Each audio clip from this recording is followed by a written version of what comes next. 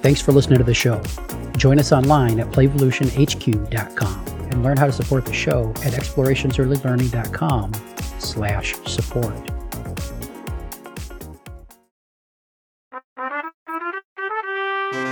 Welcome to Renegade Rules.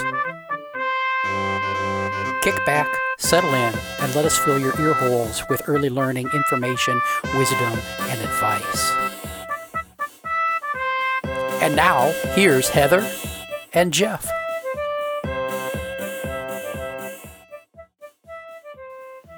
Welcome to Renegade Rules. Jeff Johnson back at you with Heather Shoemaker. And Heather Shoemaker, Anthony is still virtually in the virtual imaginary studio with us. And we're going to talk the art of roughhousing. Yes, Anthony DeBenedit is the author, co-author actually, of The Art of Roughhousing. And this is one of my favorite topics in the world. Rough and tumble play, roughhousing between kids, roughhousing with adults and kids, just all different kinds of combinations. So welcome. And this book has been out for a little while, but I'm sure it's still very close to your heart. And I know that a lot of people who care for young kids are a little squeamish when it comes to this topic. So can you give us a little introduction to why you love roughhousing so much? I sure can, Heather. Thanks again for having me. So when I was a young dad, I was coming home at night after working, and my young 2-year-old daughter, Ava, would basically greet me at the door and start crying and screaming and then run away. And I was having the hardest time connecting with her. Now, in hindsight, she was basically going through a parent-only stage, and often and my wife Anna was there with her at home, and so everything was mommy only. Yep. So if I were to try to integrate into any part of her life, she would basically escalate into a full-scale meltdown. One night, after dinner, I decided to just try something different, totally randomly. I said, Ava, would you mind jumping on my back? She's like 3 at this point. Jumping on my back and join me in the world of flying machines. And she looked at me kind of puzzled, but I kind of knelt down and she jumped on my back. And I actually didn't really know what I was going to do. And I got to the foot of our stairs leading up to our bedrooms. And I basically started counting down 10, 9, 8, 7, 6, 5, 4. And then I all of a sudden just blasted off as a rocket ship would blast off, making all these crazy noises. And I kind of got her up to her bed, and I thought I might be able to integrate into the bedtime routine. And then at that moment, she said, "Mommy only," or she said, "Mommy, please," and meaning that she wanted mom to do her nighttime. And I walked out of the room, and I felt kind of defeated. I mean, it was kind of the final straw. I felt defeated. And then she said, "But Daddy, let's do that again tomorrow night." Aw, redemption.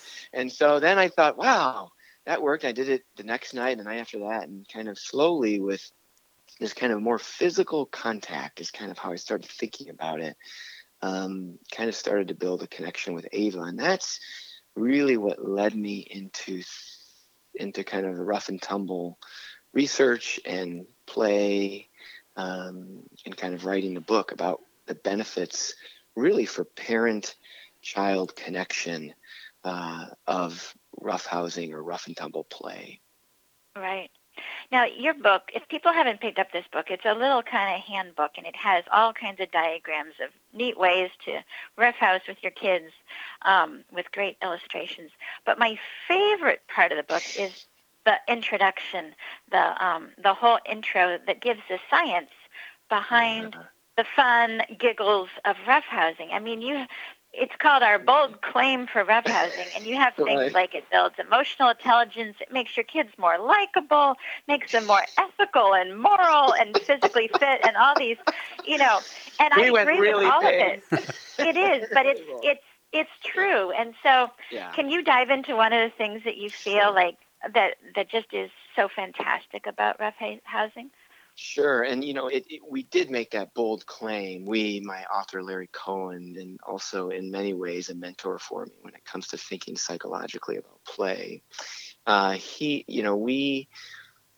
The research is really interesting because most of the research on these kinds of benefits and the science behind roughhousing were done with animals in the 1970s, and mostly rhesus monkeys, in fact. And what's fascinating when we started digging into things is that there really is a huge kind of bang for your buck with this kind of play in terms of child development. And there's kind of three big areas of benefits. One is intelligence. Two is kind of creativity, and three is parent-child connection. My favorite, an intelligence one can kind of be broken down into three different kinds of intelligences, but without getting too nuanced. My favorite is the emotional intelligence piece, and how roughhousing helps that. And what's interesting is that when you think about emotional intelligence, just as even adults or parents, it really comes down to two things. It's one, understanding your own emotions. So kind of having a self-awareness of when you're feeling angry or irritable or whatever. And then two, and this is where it gets a little bit kind of sixth sensey, being able to sense the emotions of others. So can you tell by sitting next to somebody how their day's been? And roughhousing's really great with both of those things, mainly because healthy roughhousing will follow a natural arc. So there's essentially a rev up period where often boys can get revved up very quickly. Girls can get revved up just as intense, but sometimes they take a little slower time to get revved up to peak intensity. And then that natural arc is a wind down period. Whoa, sorry, I don't know what's. We're revving keep, up. Keep talking. Okay. So the That that won't be there. natural arc of roughhousing, when you rev up to peak intensity and then when you wind down, is helping kids feel that emotional arc. Feel what their emotions feel like when they're at peak intensity, and when they wind down, what their emotions feel like at that point too, in a safe kind of environment. And that's what we want for the first part of emotional intelligence. We want kids to be able to understand, and adults to be able to understand their own emotions. And we also want them to be like a dimmer switch, right? We don't want on and off switches for emotions as adults or as kids. And as kids, that's when we need, that's when we can learn how to create that dimmer switch in our emotions and understand them. The second part to emotional intelligence, the notion of being able to sense what other people are feeling. Well, roughhousing is a lot of nonverbal interaction. It's physical play, it's body language. And so as a kid, as you kind of start sensing, oh, mom and dad don't feel good about that, rolling upside down and standing on their head on the wall or whatever it is, or, oh boy, I sense that, mom and dad really, really enjoy this. They start translating that. They actually can start translating that to understanding what other people's emotions are in the outside the home, in the real world. Right. And if you're roughhousing, with a child and you're a bigger person, needing to have your radar up too to make sure you're reading the signs. Is she still having fun? Is this am I pushing too hard, or is this kind of back and forth? There's a lot of awareness between partners because roughhousing, you are partners in the play. If one person's having Exactly. fun, it's not a game. You got to have at least two people, or maybe it's a pig pile and there's a lot of people on top of you. But everybody in the pile has to be having fun, and so there's a lot of instantaneous checking in that we do with body language and listening to the tone of laughter. And I think as adults, it's important when we hear that hysterical type laughter, let's say if someone's tickling, that might mean, hey, stop, I'm out of control, and I don't want this anymore, even though, hey, he's laughing, so he must be enjoying himself. So there's a lot of nuances, even things that adults may not pay attention to enough, that we need to be highly aware of when we're in this kind of physical partner play. You're totally right, Heather. And we, in the workshops that I do, tickling, the example you mentioned is we really strongly encourage no tickling, with one exception. And the exception is if you feel like your child is in kind of a rut. And then there's some benefit to kind of a vigorous snuggle. You can kind of sweep your child up in your arms, and there might be a little bit of a tickle, but nothing like the tickle that feels powerful that, you hear about, oh, my uncle tickled me until I wet my pants, when I was a kid or whatever, nothing like that, because that is not what you want. And it actually goes against really, when you think about it, what is the most important thing that boys need before they leave the home? And that is to know that physical contact, there's more to physical contact than sex and violence. That's the most important thing a boy can learn, I think, when they leave the house. And then, similar way for girls, the most important thing to learn when they leave the house is that your voice is the strongest voice in the world. There is nothing more powerful than a woman's voice. And roughhousing is great for that, for learning those kinds of things. Being able to have physical contact that's not violent, that's not sexual, and being able to say, use your voice and say, hey, whoa, that doesn't feel too good. That, I was uncertain about that. And one of the things we do in some of the workshops is to always have a code word. And it's got to be a silly code word. It was banana cream pie in my house forever. And it just recently changed to double stuffed Oreos. But and when you say the code word, if you're having kind of you're roughhousing, when you say it, that everything stops. Everything stops. And the code word just means I didn't feel comfortable, or it feels like the energy is moving more toward aggression. Everything stops, and you can kind of check in, and then also resume the play, because sometimes things stop when you're at peak intensity, and that's really when roughhousing works against you. Because if everything's at peak intensity and you stop and then you don't resume, then there's no wind down. Mm-hmm. And when kids are told to stop with high emotions, then they don't know what to do with those emotions, and that gets really, really confusing. Mm-hmm. Yeah. So being able to, we always had a code word in our family too, and it wasn't that silly. The word was stop. Yeah, but we knew within our family that if somebody said the word, you could say no, or you could say, oh, don't do that. If you were saying in a funny voice, but if you were roughhousing and the code word was stop, and you said the word stop, everybody would freeze. And sometimes I know as a kid, because I was the youngest in the family, and I would like to jump on my brother who was jumping on my dad, that if I'd sometimes say stop just to test if and it make worked. sure everybody actually would stop if I needed it, because I didn't really need it, but I wanted to test and see if it would test work. It. Totally. And it's a comfort. And then as soon as they all froze, I'd say, okay, and we'd jump back into it.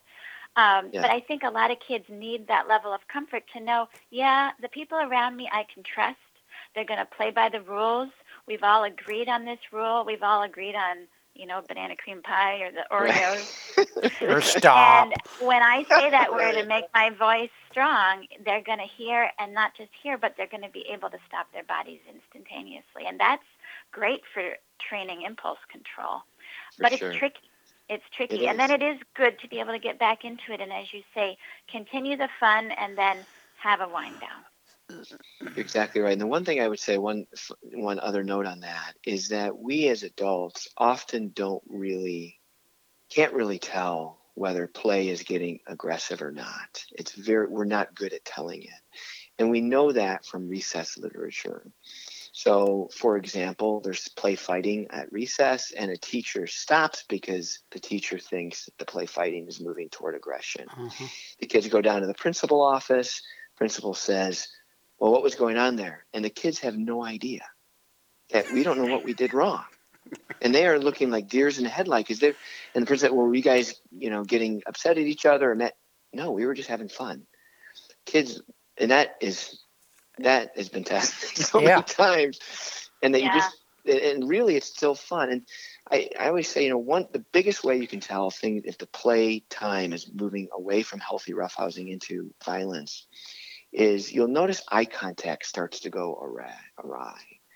The kids won't, or even sometimes, your child won't be looking at you in the eyes, or child and child won't be looking at each other in the eyes. It's not like you're staring at each other, but there's a check-in with the eyes to make sure, hey, we're still having fun here. Everything's cool.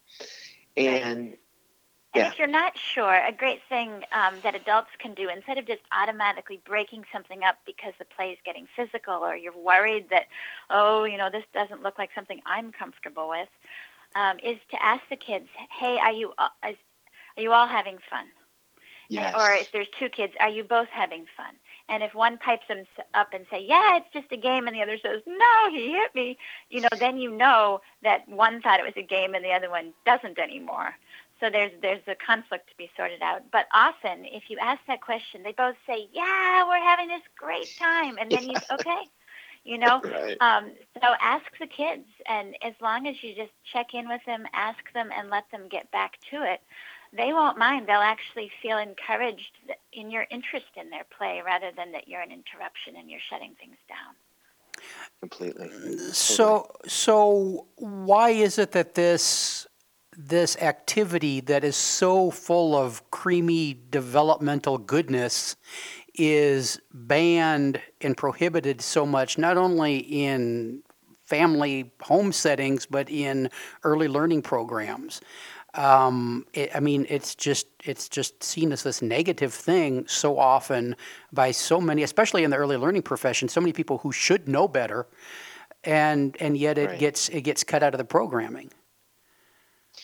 I think there's multiple different answers to that, but that is certainly has been kind of a general feeling across the board for a while. I hope that things like, Heather's work and, I hope the needle's shifting a little bit, but I think the biggest thing, honestly, is this kind of obsession with safety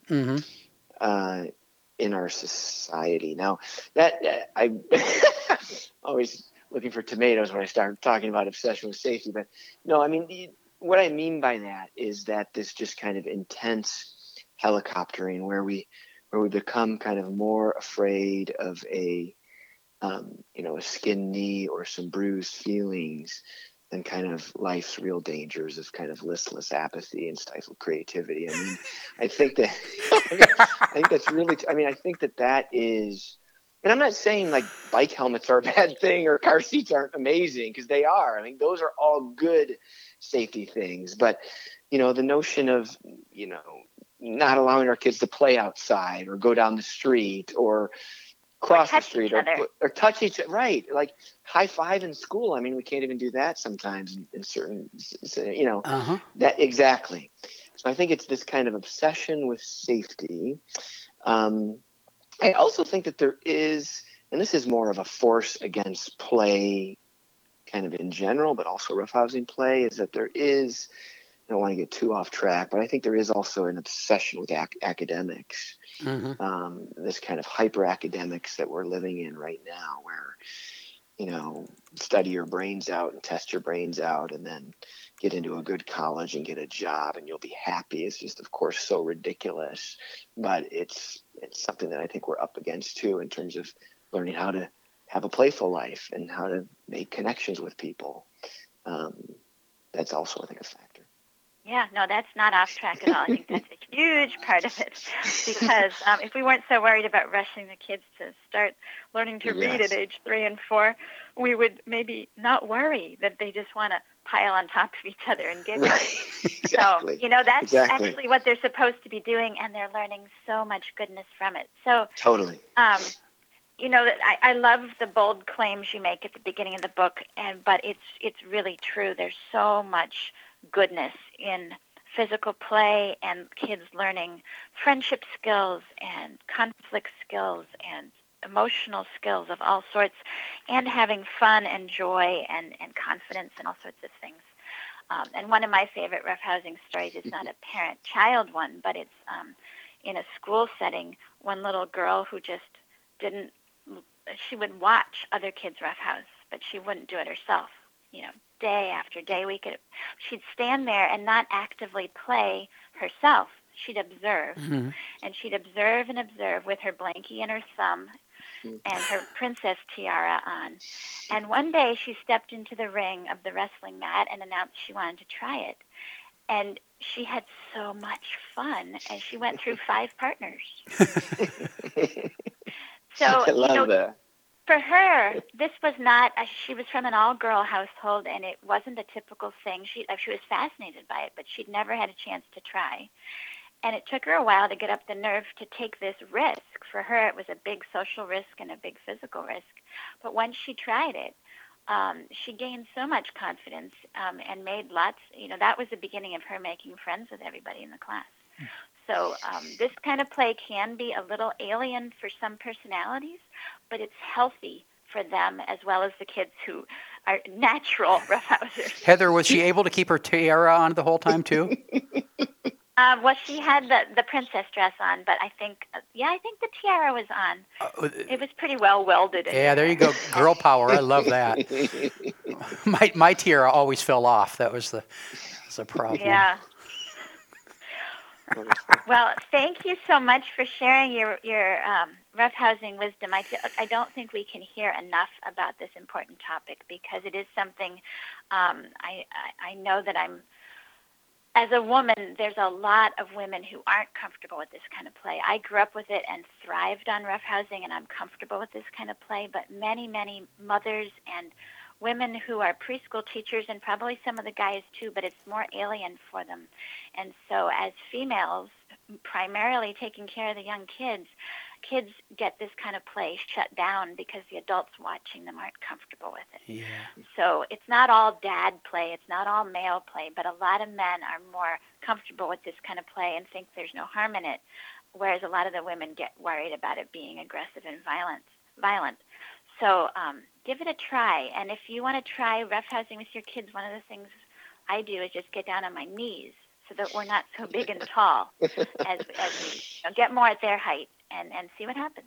Another And thing fall over. When in doubt, fall over. Just fall over. Well, you heard it from the expert. Another thing you can do if you want to give it a try is you can go pick up a copy of The Art of Roughhousing and page through there, and there's all kinds of good ideas and tips and resources in the book for you. Yeah. Thanks, you guys, Great. for having me. An honor to be here with you guys. Thank you. You are welcome. And how can people find the Art of Roughhousing book and you? Yeah, so the Art of Roughhousing is at all your typical bookstores. You may have to order it, though. And Amazon, it's still available. It's still being printed. It was written in 2011. So it's available on Amazon. And finding me, Twitter's probably the best spot to find me. It's ATDeBenedette is my Twitter handle. And soon, still under construction right now, is my website, anthonydebenedette.com. Hopefully it'll be out in the early next year. So. Excellent. So you can meet up for some virtual roughhousing. There you go. All right. Well, thanks again for being our guest. Thanks for having me, guys. Have a great day. This has been Renegade Rules. Back sooner with another episode. Bye-bye. Bye. And...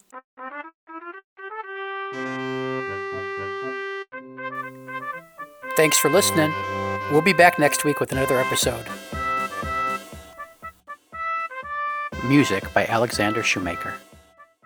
This has been an Explorations Early Learning Upstairs Studio production. Oh.